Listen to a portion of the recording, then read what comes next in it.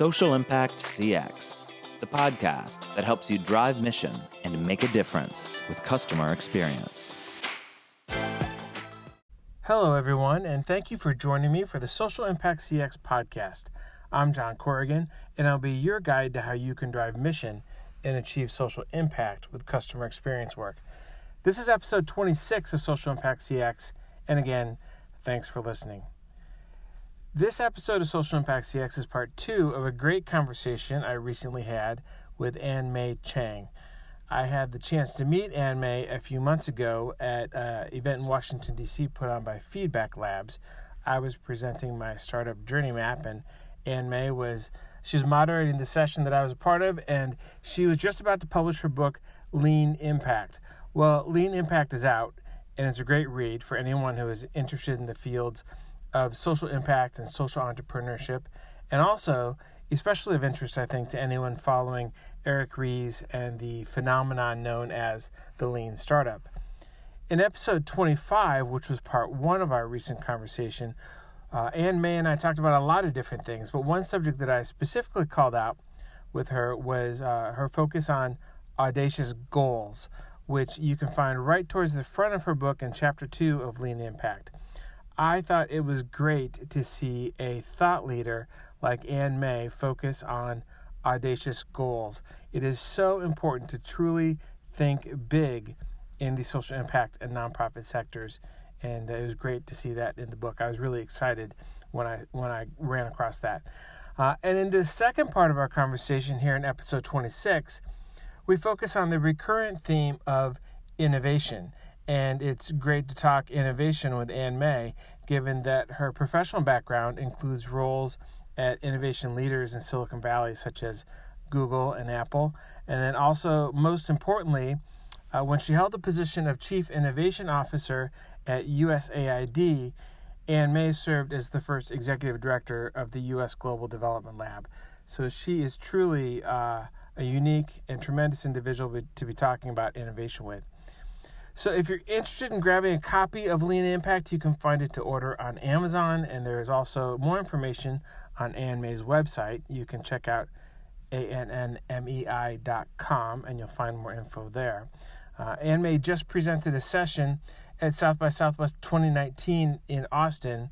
She presented a session on her book, Lean Impact, and the ideas around innovating for radically greater social good. In fact, before we get to part 2 of my conversation with Ann-May, here's my moment of gratitude. I'm very grateful, I'd like to say, for South by Southwest. I've been attending South by Southwest off and on for over 20 years now, which is really kind of hard for me to believe. I recall when South by Southwest was, I think, then best known as a music conference and was always a great event and far less structured and informal or huge in size as it is today. As the conference has grown and grown with movies and technology and much, much more, then I found myself speaking on panels a couple different years at the education-centric part of South by Southwest, known as South by Southwest EDU. And whether I was attending to check out technology or music or the education track or current issues or whatever, I've always had a great experience at South by Southwest. I've always found it extremely worthwhile and a good time. And so I'm grateful and impressed with how South by Southwest has grown into what it is today. So let's get back to my conversation with recent South by Southwest presenter and author of the book Lean Impact, Ann-May Chang. Hope you enjoy the second part of our discussion. So for those of you who have not yet had a chance to read Lean Impact, I was hoping to ask Ann-May to go into a couple areas and do a deeper dive. And she's already hit number 1 on my list, which was audacious goals. And so I guess for Cliff Notes readers out there, part 1 of the book, you'll find audacious goals and some other great things being addressed. Part 2 is really the value, growth, and impact aspects we were talking about. But there are a couple areas in part 3 that I hope you will indulge me and go a little deeper, because I would love to hear you talk about 2 specific areas. In chapter 12, you actually address a message to funders, which I thought was fantastic. I was excited to see you include that. And then in chapter 14, you talk about a world of impact. And so I'll let you decide which one to address first, but I'm hoping you can share with us your thoughts and a little dialogue here about both your message to funders and a world of impact. Yeah, sure. So when we talk about the challenges of innovating for social good, probably by far the most common challenge that I hear from organizations is the nature of funding. And that funding can be highly restrictive, very siloed, very risk averse, and it makes it very difficult, if not impossible, for the recipients of such funding to innovate. In chapter 11, before I have the message to funders, I suggest some areas where organizations actually have more latitude to innovate than they might imagine. And so I do think that there's some responsibility that falls on grant recipients' sides to be able to find those opportunities and to push back to create the space to innovate.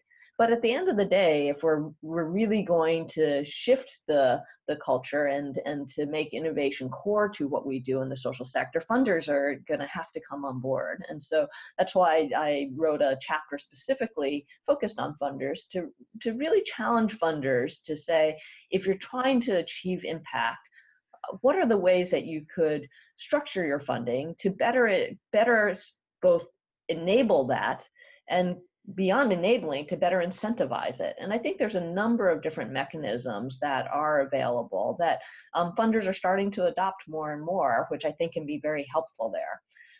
One of them is the notion of tiered funding. So when you give a large grant out, of course you need to be conservative because you can't risk losing a huge sum of money. And so one of the things that allows organizations to innovate more and can really manage risk for funders is to start much smaller with funding, just like in the venture capital space in Silicon Valley, when you have a startup company and it's highly risky, you don't start out by giving them $50 million. You start out with angel funders who give them a small amount of money to kind of do a proof of concept. And then if it's looking promising, then maybe the seed funders come in, and then maybe the A round of venture funders come in, and so forth. And each tier of funding increases as the confidence in the solution increases. And I think the same thing is very applicable for the social sector. And at USAID, we had a mechanism called DIV, or Development Innovation Ventures, that was modeled after venture capital as a tiered evidence-based funding mechanism, where we started out with grants of just $100,000, which is very small for USAID. That would increase to $1 million and even $5 million over time, based on success. And even though USAID as a government entity is highly conservative, it allowed us, because we're issuing much smaller grants, to take more risks, to place a lot of bets on ideas that were as yet unproven, allow that many of them would fail, but also find that some of them would really succeed. And that overall, we were able to deliver much better results by being able to embrace that kind of risk. So that kind of tiered funding is, and can take shape in many different forms, I think is one tool that can really help funders manage risk while encouraging innovation. There's other tools such as prizes and advanced market commitments and paying for outcomes of various flavors that are also tools to help do so. And so I think that encouraging innovation, incentivizing innovation doesn't necessarily mean funders have to put a lot of money at risk. We can take more measured risk by using some of these tools. Right. I thought it was great to include the funders as in this broader subject, because they're such a critical element in the overall mix. So how about a world of impact, which is a very interesting chapter with models and all sorts of other stuff in there. What was your thinking with a world of impact? Yeah, so the final chapter in the book I always think of as a chapter that's, kind of what the author gets a little bit of latitude to say what's the world that they want to see happen in the future. And so I took the liberty in that chapter to really expound upon a few trends that I'm seeing, which is that, again, as I interviewed all these different organizations and talked and saw some of the amazing work happening, what was fascinating to me is that both on the funding side and on the social enterprise side, that the most interesting work being done was really at the intersection of the for-profit and nonprofit models. That historically, when you and I were growing up, that there used to be, two extremes. You had nonprofits and foundations or donors that were out to do good, and you had companies and investors who were out to make money. And they were on two far extremes, and the two didn't really meet. Today, more and more what I'm seeing is that the folks on the nonprofit side are more and more looking towards revenue generating business models, so that because it's a way that they can scale and make greater impact. And more of the for-profits are looking to do good because their customers, shareholders, employees are all pressuring them to do so. And so the two are coming together in the middle of what I call this hybrid gap of blended models that have elements of good from the nonprofit side and elements of revenue and income from the for-profit side. And that the most interesting stuff is happening at that intersection because it allows you to both do good while driving growth. And yet, what I write about in that chapter is that we currently don't have the systems and tools to really support those hybrid organizations well. We're starting to have some mechanisms like B Corps that kind of institutionalize this notion of doing well while doing good and impact investing, but they don't go as far as I think we ultimately need to. And so I think that ultimately, in order for us to really take advantage of the power of both, we're going to need more structures, both for the entities themselves and also to fund these entities, so that we find ways to blend financing between philanthropic money and investor money to be able to serve the needs of organizations that may not have the same risk-adjusted market rate returns that a pure for-profit would, but also may not just be an entirely philanthropic charitable venture like a traditional nonprofit might. And so I think finding those tools to help us blend in the middle will open up a much wider space for us to be able to create impact. I very much agree with your thoughts in this area. And I spent 20 years in the world of for-profit tech, and then I spent 5 years working for a major nonprofit organization. And when I decided to form my startup, I went out and explored B Corps and L3Cs and nonprofits and for-profits, and I worked on understanding the various different implications. And you're making business decisions, whether you're for-profit or nonprofit or blended model. You're making business decisions with each step of the way, and it is kind of a brave new world. But I think it's I think it's a huge and growing space that's so important to our future. I was really glad to see you touch on that. So that anyone who's interested in this space, I really recommend chapter 14, where Anne May goes into this subject. So thank you for including that. So we didn't even talk about this before. Are you very familiar with the world of customer experience work at all? Absolutely, and that you are, I'm sure, more of an expert on that than I am. But when I talk about value, that's essentially what I'm talking about, is what's the value we're providing, not only our customers, but our stakeholders, and how do we understand that value? And I think the notion of understanding your customers is another area that's more challenging when you're working towards social good, especially when you talk about your quote unquote beneficiaries, who are often people who are beneficiaries because they're disadvantaged in some way, and often come from very different backgrounds or cultures or even languages or geographies than the people who are trying to serve them. And so understanding those customers can often be a bigger challenge than in the for-profit world. Absolutely. I think that's why I'm doing what I'm doing. That is the opportunity for Social Impact CX, and my startup Journey Map is focused on that.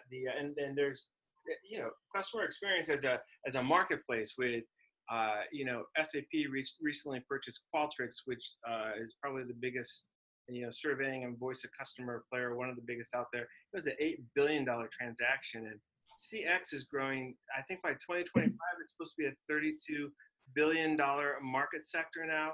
I think what's fascinating is that all the noise and all the hoopla is at the end of the market that is all about complexity and robustness and the price point that goes along with that. The idea of making those capabilities accessible and affordable so that someone with a social mission can also reap those benefits and better understand the people they're working to serve. That's what I'm working on. And I knew when we met, your book was just about to drop, and I hadn't had a chance to see it yet. And so I looked inside the front cover, and right there on the jacket, it talked about more listening, more care, and more stakeholders. And that's where I was going with the understanding or the theme of customer experience work. I was glad to see you focus on those ideas of more listening, more care, and more stakeholders, because that's what customer experience work is all about, whether you're trying to drive revenue or increase margin, or whether you're trying to help more people to get to some sort of social service or to a scholarship or to whatever else the experience is that's beneficial. So I guess I was just curious, and I think you started on this just a moment ago, how do you see the opportunity there? What does it mean when you have more listening, more care, and more stakeholders in a broader context? Yeah, I mean, I think for any product or service to be successful, you need all your customers and stakeholders to be engaged. Otherwise, it's just an uphill battle all the way. And it's harder to do that in the social sector, not only because your customers can be very different from you, but also because you have multiple customers. Typically, you have at least your beneficiary, if you will, and your funder. And so in the for-profit space, usually your customer is also your funder, meaning that you have a product or service to offer, your customer is the one that pays for it. And so if you're off base, you find out very quickly because no one's buying what you're offering.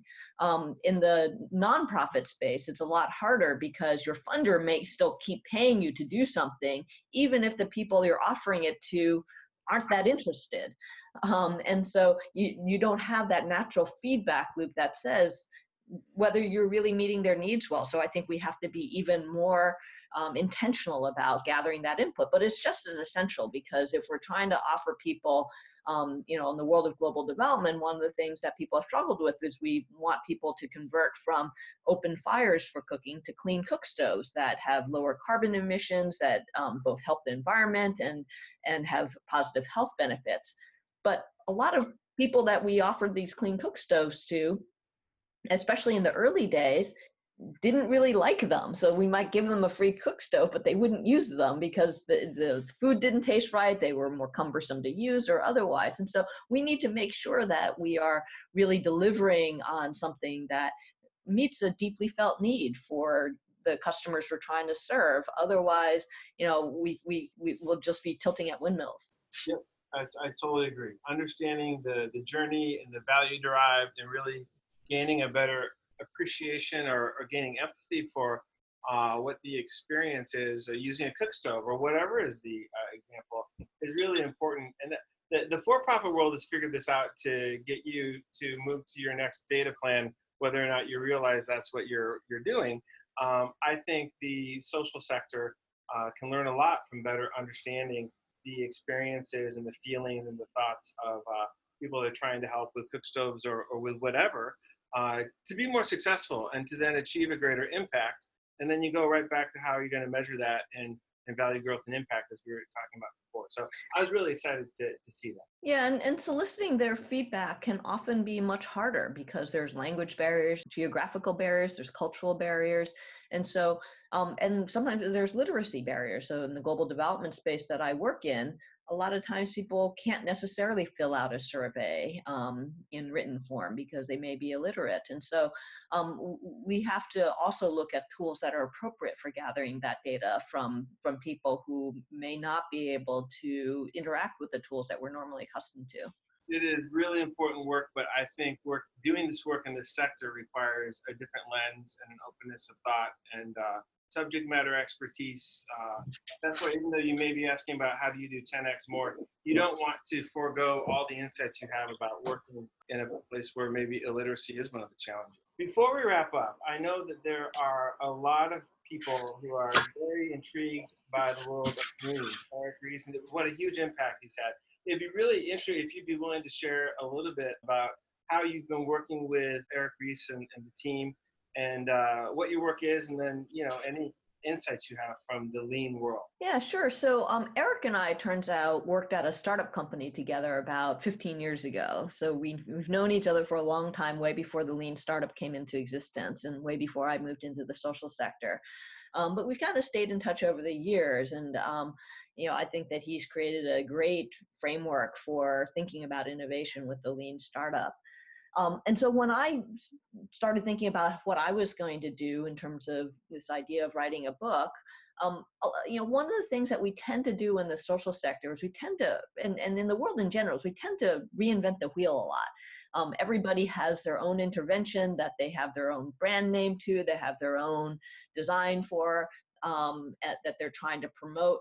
And I think that it's not the best way to get to the most impact. And so, rather than starting over and creating a whole new brand and a whole new framework that then people would have to, try to get their heads around, I decided that we could get, a jump start on things by building this on top of something that already existed. I was already quite successful, was already quite known, which is what Eric did with the Lean startup. And so I approached him with this idea, and he immediately thought it was, he was very excited by it, and was completely on board.